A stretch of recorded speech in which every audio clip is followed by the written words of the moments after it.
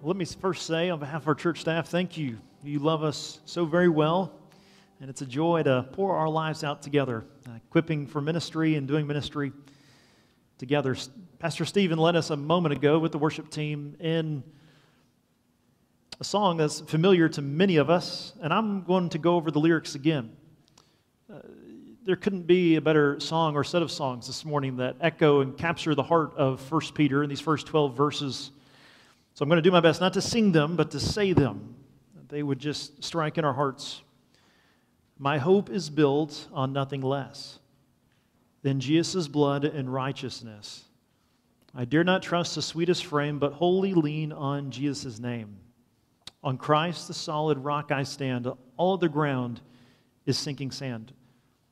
All of us who know Christ, we come as people who have exchanged our sand, different colored sands, different backgrounds that we've tried to build our lives on or build for ourselves. And we've exchanged them and been marked as a people who know the steadfastness and the hope that we have in Jesus Christ. In the finished work, the righteous for the unrighteous. Sinners made into saints by faith in the Son, Jesus Christ, what He had worked for us.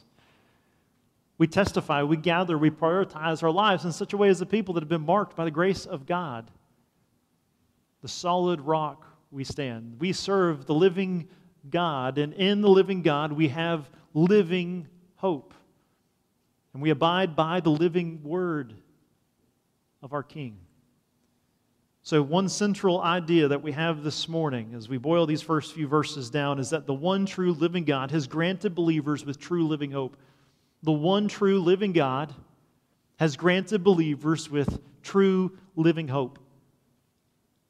So most of us in the room are believers. Most of us know Christ. Some of us don't yet know Christ. But most of us know Christ. And a part of our commitment together as a local church family is when we are tempted to not believe that's true, when we're tempted to place our hope in other fading things. We lovingly remind each other as we sit under the Word together and we therein stand upon the goodness of the Word of God. That no. The sandy ways of the world are not better than the rock by which we stand.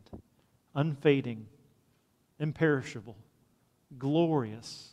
The inheritance that we have in Christ, it is greater than all these things. The living God that we worship, unique from all others. There is only one true God. All the gods of the nations are but idols. But the living God gives true living hope to all who come to God by His Son, Jesus Christ. That's the good news that we have. That's worth our lives. So children that are joining us this morning, we're so glad you're here. This message is worth your life. That's why we stand and sing. That's why we look like a people that have a true hope, regardless of our circumstances. That's the goodness that we have in Christ. That's the truth that we proclaim. So we see the triune God here in all of these texts in the opening chapter. As we note first, that we were mercifully chosen by the Father. So the one true living God has granted believers true living hope. And we think about the Father, Son, and Spirit. The Father, we were mercifully chosen by the Father. What gives us hope this morning is not that we gather here by our resumes, our applications. We don't gather today on the Lord's Supper Sunday and say, I hope I made the cut, as though there was something we earned or did or merited such a time. But we are recipients by grace through faith in Christ. And we, beloved, were mercifully chosen by the Father, not reactively, but proactively. He says, to those who are elect exiles. Verse 2, according to the foreknowledge of God the Father. This is not reactive and passive. This is accomplished by what he says in verse 3, blessed be the God and Father of our Lord Jesus Christ, according to His great mercy. It's by His great mercy we come to know Him. It's by His great mercy we have life. By His great mercy, we are elect exiles. Now, that's an interesting pairing of words. Elect exiles. Think about that. There's a lot of things, if I could set before you, or you could set before you the rest of your life, what would you choose for your life? Parents, what would you choose for your kids? What parent would say for their kid, you know what, I hope my child grows up to become an exile, a stranger in the land? That they would never, I pray that they'll never really actually have a true home here. That would be the strangest response that a parent could give, wouldn't it? That doesn't sound like a kind thing. That sounds like a cruel thing. But it wasn't by cruelty that God made us as believers elect exiles. He made us, and those believers in Turkey scattered out, He made them elect exiles by His great mercy. Now, in the ancient world, people traveled some, but the great, incredible Roman roadway was for the soldiers predominantly and for the trade secondly. There was over 320,000 soldiers in the Roman military, and they used their incredible road system, almost as good as ours here in Nacogdoches. They used an incredible road system. It survived thousands of years. Still, I mean, you can go, you can see the Roman roads are still there, many of them. Still preserved because of the excellence. Excellent military tool and excellent for trade. But most of the people stayed where they were from. It's not too different today. It's reported in the New York Times some time ago that the average American lives within 18 miles. The average adult lives within 18 miles of mom. So even though we can travel all over the place, typically home is associated with the people in a place. If you look at the stained glass cross behind me, it demonstrates the call that God has given us as a congregation to proclaim the glories of Christ in the piney woods. You see the green all woven throughout here. And so for you, if you're from this area, when you drive back in from a trip and you meet the piney woods, it's home. And then when you get to the people where to the place where you have multi-layered committed relationships, it's home.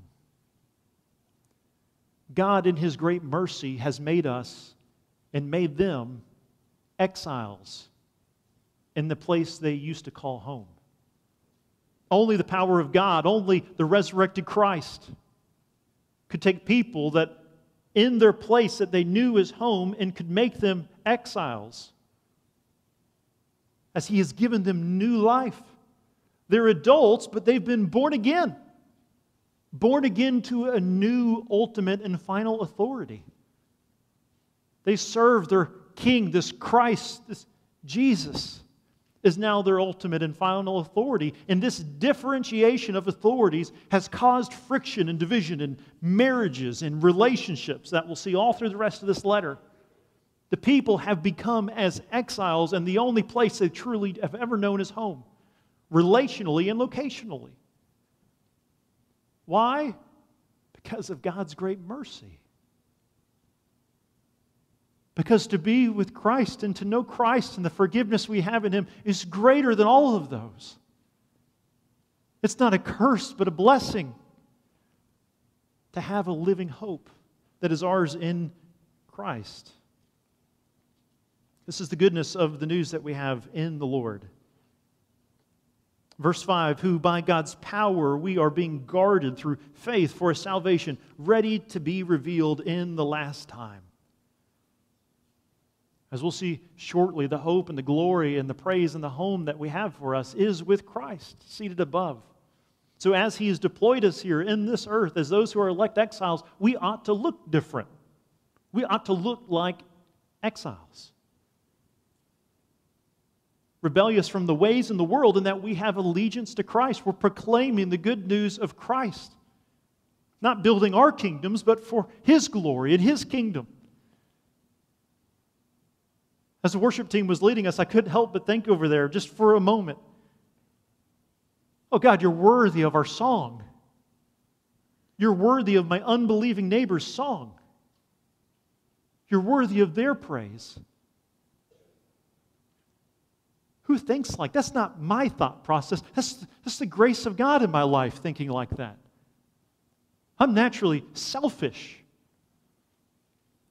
My wife is due in February, and I'm so selfish that for all of our kids we've had, when they've been nursing, she's asked me to go get a drink of water, and I want to sometimes pretend like I'm asleep so I don't hear so I can stay in bed a little longer. I totally shouldn't have told you that. That's me, though. But what does an exile mindset, what does one who's been impacted by the great mercy of God do to us? He begins to make us think differently. We begin to get shaped more and more from servants of self to servants of the great King. The grace of God in our lives, and this takes place as we see the active working of the Holy Spirit. The active working of the Holy Spirit in our lives. This is, secondly, we are sanctified by the Spirit. Sanctified by the Spirit. So we were mercifully chosen by the Father. The one true living God has granted believers true living hope. We were mercifully chosen by the Father. And we are sanctified by the Spirit. We're sanctified by the Spirit. The late Major W. Ian Thomas, he explains in a simply delightful way a word sanctification. It's not a word we use commonly. I challenge you this week to use it in a normal sentence. Bonus points if you can, that'd be great. Sanctified. He uses an application of it in this way. He says, in simple essence, the word sanctification refers to something that is being put to its correct use. It means the fulfillment of the purpose for which it was originally intended. And believer, we've received salvation in Christ, and He therein has set us apart to be who we were created to be. Servants of the one true God, abiding in the Lord. Jesus is the ultimate normal man, he would later write. All the rest, what seems to be when we say, well, that's just a person being a human, we're not marking on what true humanity is and what it means to be created in the image of God, to know Him and to worship Him and to be fruitful, abiding in His rule and His way. We're remarking on the fallenness of man. Of course, there's things that would seem natural to us in the flesh from the fall. That's what Scripture teaches. Sin has impacted us in our minds, the way we process information, in our bodies, and the way that things feel and what seems to be right. We've been impacted by sin in the totality of who we are as human beings, in every component. And yet in Christ, we're set apart to live as we were created to live. The destructive chaos that marks humanity and the fallen humanity is not natural in the sense of the way the Lord designed us to be fruitful and to multiply, and to submit and surrender ourselves to His way. When we see Jesus living in this way. Remember through the Gospel of John, all that Jesus did, He recognizes the working of the Father, His desires to do the will of the Father who sent Him. And He does it all perfectly. He fulfills all the demands of Scripture and all righteousness. And it's because of what Christ has done as believers, we have confidence as we gather together. Because we've been adopted as heirs in Christ by faith. Forgiveness and life in the Son. That's good news. That's good news that we gather together. So how does this sanctification take place in our life? How is the Lord setting us apart and growing us into His likeness? And it's not just about our individual holiness, but sanctification, this being how the Lord designed us ultimately to operate, is for His glory, yes, and our increasingly likeness of Him, yes, but for the blessing of others, for the service of others, for the repaying of reviling with love. What a testimony, what a blessing that the Lord deploys us in. So how does the Spirit, how does He sanctify us? Two ways that He mentions here in the opening verses. First, through the inspiration of the written words of the prophets and apostles. The Spirit of God, He works in our lives and through us by the written word, that is Scripture, by His voice. Peter identifies himself an apostle of Jesus Christ. The sanctification and the sanctification of the Spirit. And he goes on and mentions the prophets of long ago, their ministry led by the Spirit and the writing of the words that they give. And the Spirit-breathed word, that nothing came about by the utterances of men themselves, but the Holy Spirit led them along. It's the very nature of Scripture. What makes Scripture Scripture, there was not some conspiracy theory of a bunch of guys that got into a room and said, this will be great. Or let's keep this book out because this will mess everything up. No. Man does not have the authority to make something the Word of God any more than a bunch of sheep could get together and say, yeah, let's make this the voice of our shepherd. Sheep can't do that. All sheep can do is recognize the voice of their shepherd. They can receive the voice of their shepherd, but they cannot make something or elevate something to the nature of Scripture. And so too it is with the beloved. That's what we see in history. We see believers recognizing the written Word of God, the apostles, these special set-apart few that the Spirit would speak through to give a written word that's synonymous with the spoken word that was given. There weren't some two secret streams, some secret oral message, verbal message that was given, and then the written word. It's the same content. That's where we would differ severely from the Roman Catholic Church and their teachings. It's the same content. It's the same message. There's not two different streams. And this message that we have, the Word of God, is worth our lives, and the Spirit, He speaks to us by His Word. He convicts us, and He shapes us, and He sharpens us, and He comforts us, and He leads us, and He guides us. And He leads us to be and make disciples. We can't be and make disciples apart from the Word of God. And to try to do so would be intentionally putting on a blindfold and running through the forest. It's going to get ugly. It'll be fascinating to watch, but it's going to get ugly. And so we have to ask a question as the sanctification of the Spirit by the Word, just as the Lord here, by Peter's Word, by this Scripture, is sanctifying the elect exiles scattered out in this region of present-day Turkey. In what ways does my calendar, my weekly and monthly calendar, reflect a devotion to the Word of God? And so let's ask that question.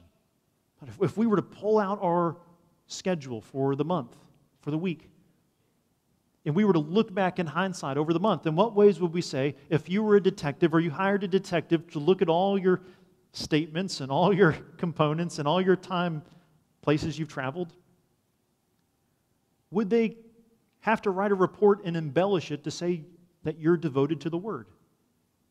The conversations you've had with your spouse and your kids or your parents or your grandparents or your friends or your routines and where you spent your time. Would they have to embellish their report in answering the question, does this person appear to be devoted to the Word? And so as we were to set it out, how should we do this then? So the question isn't there to bring a shaming point, but to bring an honest reflection point. Desiring the Spirit to sanctify me, to set me apart, and to grow me in His likeness, and to live in the way that the Lord designed us to live. I need to be devoted to the Word. And so, if this is a central building block for our life and our faith and our health and the working of the Spirit, if we were to set all of our schedules completely clear for the next month ahead, and we had a full calendar through the month of November, and imagine you could step back from your routine in your life, not quit your jobs, not drop out of school, but step back and say, okay, if I'm building in my calendar, what are the clear devotion to the Word components I know I would want to build in? What are they? Would this gathering be a part of that? Like, this is probably a group of gathering, an intentional time that's as devoted to the Word as anything that you're going to see. I'll go to Kroger, but this isn't happening at Kroger. So this needs to make it into my planning. Right? If this doesn't make it into my planning, that's not healthy. The gathering together of the body. A devotion to the Word with other people in my life that can be close enough to not just sit under the Word together, which is vital for our health, but also to be face-to-face and work through the Word together. Are there people that know me well enough and in my life well enough with the credibility to say, hey, this is not healthy? Or, hey, praise God, I see how the Lord has grown you in this way. That is so awesome. So you're growing, you're being sanctified is spurring those people on that have a front row seat to your life. And your lack of devotion to the Word also is burdening them so that they can come and love you enough to encourage you and serve you by standing fast in the Word. So is that a part of our schedule? The same thing when you think of your marriage. If you were to give yourself marriage counseling, those of you that are married or dating, what role does the Word have in your life? in your relationship context, in your kids? What role does the Word have? What role does the Word have in your routines, in your habits, in the downtimes? And so just thinking of helpful questions that we can ask, not simply like, what are you reading right now? But to say, what book of Scripture are you excited to get into soon? There's 68 days left in 2020. And all God's people said? 68 days left. But guess what? 2021 might be the hardest year of your life, right? We might look back at 2020 like this was the good old days. We don't know, do we? We don't know. But what we do know that happens on January 1st is everyone makes resolutions. And as Christians, because we know devoted to the Word is healthy, that's when we start our Bible reading plans. So if you stopped January 17th, you can pick it up right now. And the goal isn't simply to read through Scripture, but the goal would be just to need time with the Lord in the text. Do you know if you started reading the New Testament right now, in 15 minutes a day, you'd read through the whole New Testament before the end of the year? How might the Spirit of God use those words that you put into your heart and your mind and speak about it? Because when you read it, what are you going to do? You're probably going to speak about it. When you watch a movie or a show that you like, what do you end up doing? Hey, have you seen so-and-so? You want to talk about it. So get the Word into your heart and into your family's hearts, into your parents and your grandparents' hearts. If it's in our hearts and our minds, the Spirit uses it and convicts us and arms us and equips us. So, He sanctifies us. We're being sanctified by the Spirit through the Scriptures. And secondly, through suffering, which shows our possession of unconditional joy and priceless faith. They go hand in hand. The Spirit, by the Word, equips us for suffering and in suffering. Through suffering, which shows our possession of unconditional joy and priceless faith. He says in this, y'all, plural, verse 6, "In this you all rejoice, believers, though now for a little while, if necessary," and it is, "you all have been grieved by various trials, so the testing of genuineness of your faith." Now in 1 Peter 4, when we get there, we'll see that there is joy for the believer when they realize they're associated with Christ. Did you catch that? There's joy in the trial when they realize they're suffering, not for being foolish, but they're suffering because they're abiding in the way of Christ. He says, count that joy because you're in good company. But in this text, the joy comes when the trial is over. Meaning, at the end of it, you may not have as much health. And you may not have as many friends. And you may have been cut out of the family will. And you may have lost your job. But you have joy that is greater than fine gold because you are the possessor of battle-tested faith. Battle-tested faith. And you recognize that indeed the Holy Spirit, He who indwells you, is given to you as a deposit of the inheritance that is yours in God. He still holds you fast. When everything that you knew of home that stabilized your life is beginning to strip and stress, and yet the trial has ended, the gasoline in the engine of the trial has run dry, and it's stopped, and it's over, it's then you rejoice. For that little while has ended, and you're left to say, glory be to God. Praise God, He's held me fast. You're the possessor of battle-tested faith. And that doesn't make us feel better about ourselves. It makes us glorify God because He's true to His Word. It's not of this world. That's the goodness of our God. The little while ends, and there's battle-tested faith. We all love to read the book of Job. If you go home today and read Job chapter 1, you will finish the book of Job. Because you read Job chapter 1 and you're like, I am finishing this. This is crazy. Satan's coming in here. They've identified Job. We like to read the book of Job, but none of us want to sign up to live the book of Job, right? What we see in 1 Peter is that all believers get a taste of the story of Job, this real account that's taken place. But as believers, unlike Job, we get to see that our suffering is indeed purposeful. Job is his life, his health, his family relationships, his social relationships. They're all strained or literally taken away, including his health. And Job declares in Job 19:25 through 26, "For I know that my Redeemer lives, and at the last he will stand upon the earth. And after my skin has been destroyed, then I will see the Lord." Suffering is always purposeful, beloved. We wouldn't sign up for it, but the Lord works purpose in it. And why we talk about church membership and being committed together intentionally and formally and unashamedly is every one of us will go through it. All of us, our skin will be destroyed. Our hearts will go through a grinder. And our commitment one to another is to pray for each other and to remind each other that the Spirit, He's working through suffering. And so take joy because that little while will end. And the Lord works purpose through all of those things.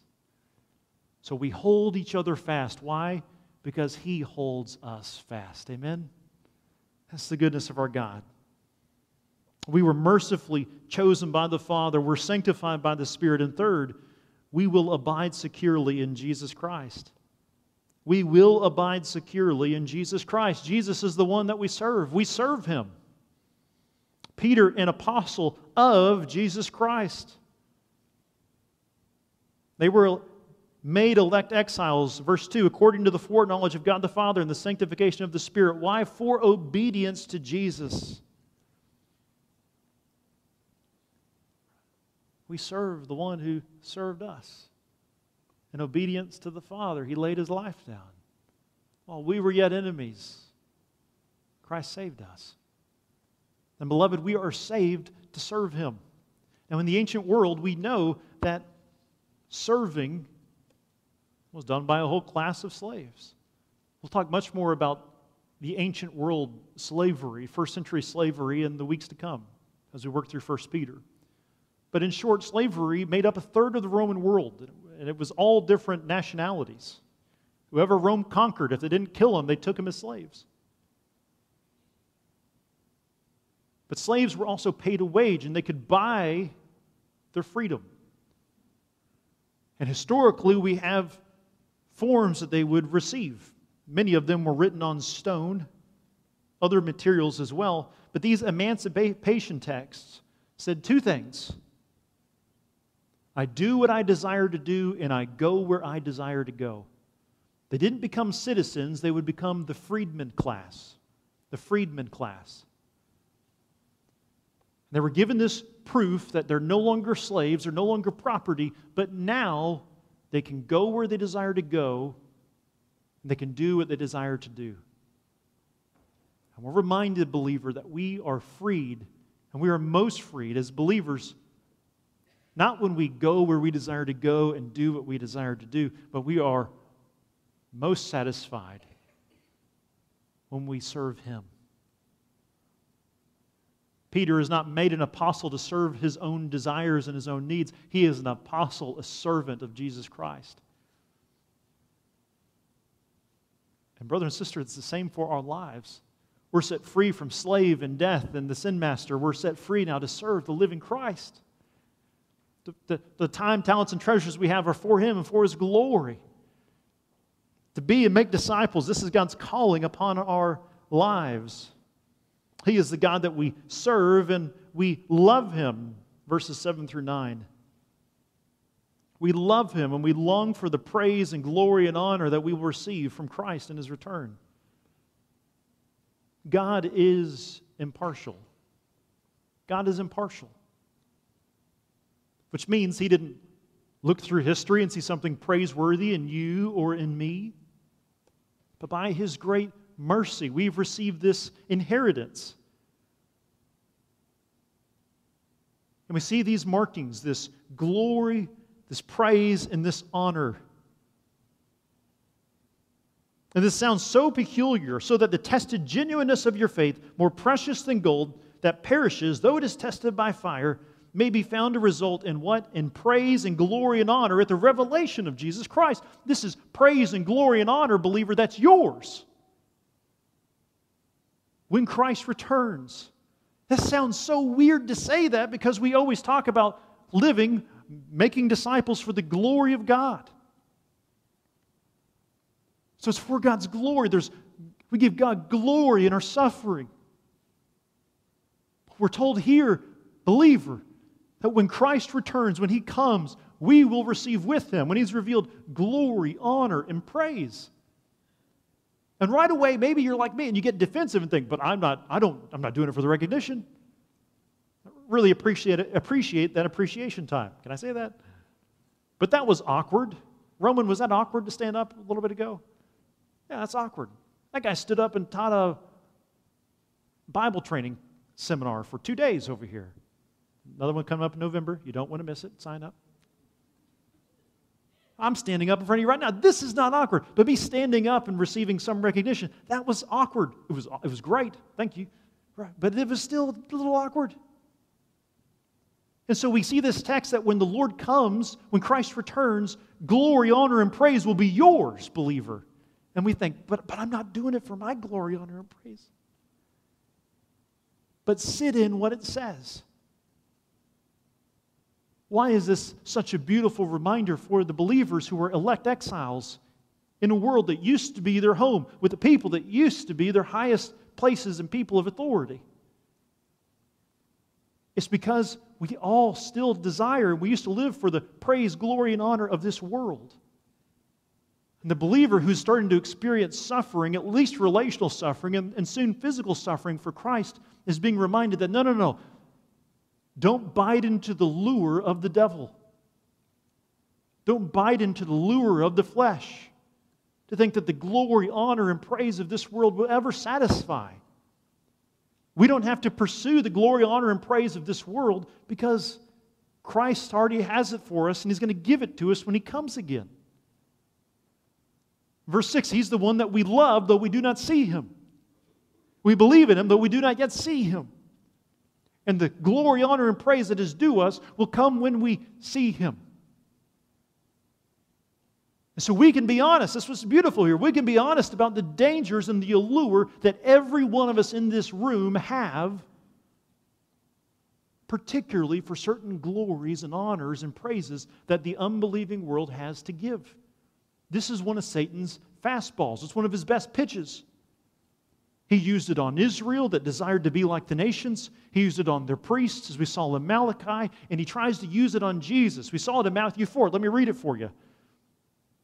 Satan tries to use the praise, glory, and honor of this world to get Jesus to disobey the will of the Father. Matthew 4, verse 8 and 9, in this great temptation scene after 40 days of fasting. Again, the devil took him to a very high mountain and showed him all the kingdoms of the world in their glory. And he said to him, all these I will give you if you, Jesus, will fall down and worship me. Now, why would we think that Satan has stopped trying to use that on us? He's not stopped. That's one of his most effective pitches, isn't it? But here's the thing. Jesus commissions the disciples to do what? To be fishers of men. Satan has blinded the unbeliever. He's not catching unbelievers. They're blinded and dead in sin. Who does he use this tempting lure on? He's trying to snag fishermen.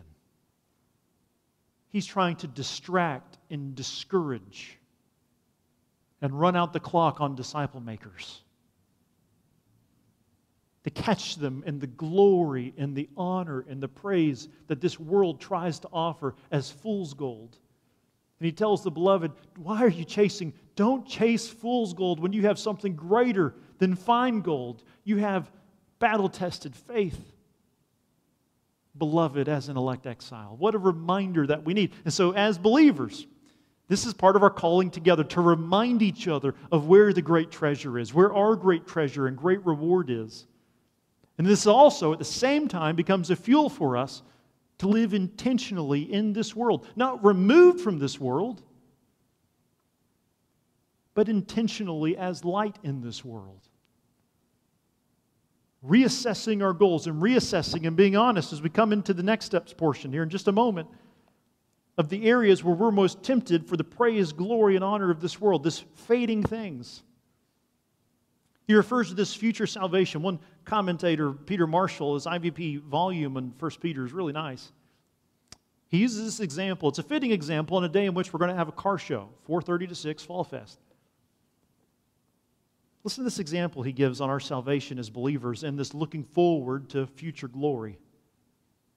He says, it's as if Peter were describing salvation as being like a new model of a car, sitting under wraps in a showroom and waiting for a display on the day when it comes on sale. Christians, if the metaphor may be pressed, are people who are already enjoying test drives in advance of its official release. I don't know that those that are bringing cars are going to allow us to test drive. But I do know that as believers, there is no greater joy than having the privilege of encouraging each other with the Word in all seasons of life. To remind each other of where our glory is. And to joyfully walk forward intentionally to make disciples. This is worth our lives, isn't it? This is worth our lives. Because we worship the living God, we have a living hope, and we thank the Lord for His living Word. So, in our next steps, before we observe the Lord's Supper together, number one, involve yourself with a small group of believers. We've discussed this now 2 weeks in a row. It's 1 Peter, you have to. These people know each other. So ask yourself, do I have a small group of believers? Am I involved with a women's group or a men's group or a small group at Grace? Am I involved with a group of people that know my life well enough in which we are centrally, mutually devoted to the Word? And second, ask the Spirit to show you. Ask the Spirit of God today, Holy Spirit, show me places where I am most tempted for glory, honor, and praise in the fading things. Show me those things. Show me those places. And third, together, let's ask God to work however He sees fit in order to grow our love for Jesus this week. That's a part of our congregational prayer that we have, that we're praying all through this series in 1 Peter. Now, as you came in this morning, you should have seen a Lord's Supper cup. If you're somebody that is repentant of sin and place your faith and trust in Jesus Christ, abiding in Christ, if you did not grab one of these, then we'll have a couple servers coming around to serve you. So you can put your hand up there and grab one of those if you didn't get one of those, if you're a believer in Christ. If you're not a believer in Christ, I would encourage you as you observe this. We don't partake of this in pride. We partake of this as recipients. We're recipients of what God in His great love for us has accomplished. That Christ came, the sinless Lamb of God, taking away the sin of the world. That by His physical body, His laying down of His body, and His shedding of His blood, we are those who have life. We are partakers of Christ. He nourishes our faith. He builds our faith.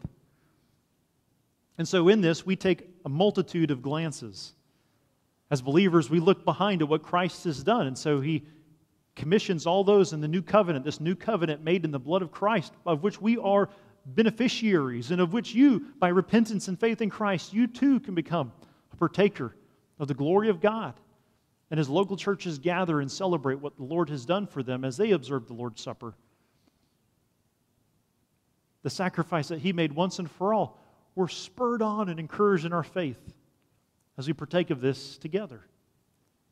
So we remember what the Lord has done in His sacrificial death on the cross, His glorious resurrection, His ascension. And so we look not simply behind, we look up.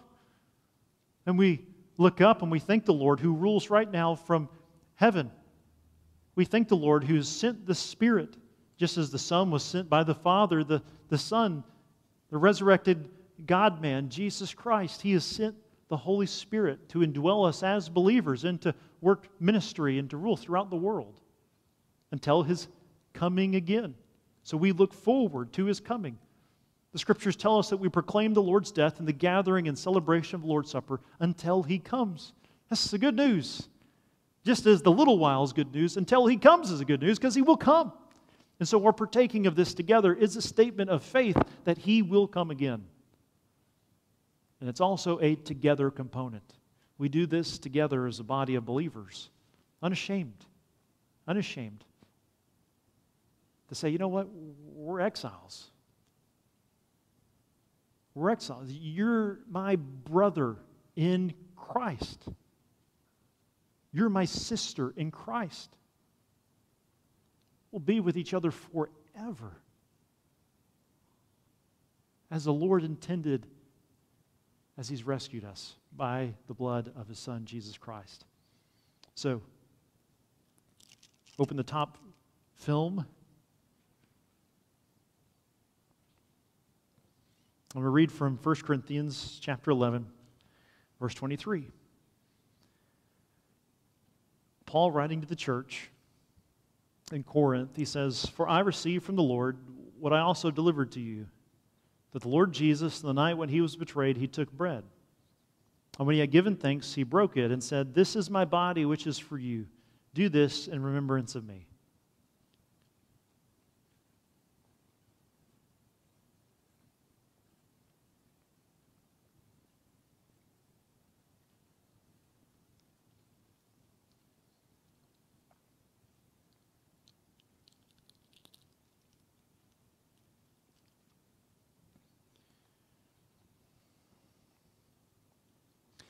The Lord's Supper is a reminder of the love of our God. The love of our God. Our impartial God who judges perfectly. That it truly is by His great mercy. The cup and the bread are reminders of His great mercy that He shows us. That's a reminder not of what we've done. We didn't earn our way to the table. We're recipients by faith in what the Lord has done for us. And so, believer, verse 25. In the same way also, He took the cup after supper, saying, "This cup is the new covenant in my blood. Do this as often as you drink it in remembrance of me, for as often as you eat this bread and drink the cup, you proclaim the Lord's death until He comes."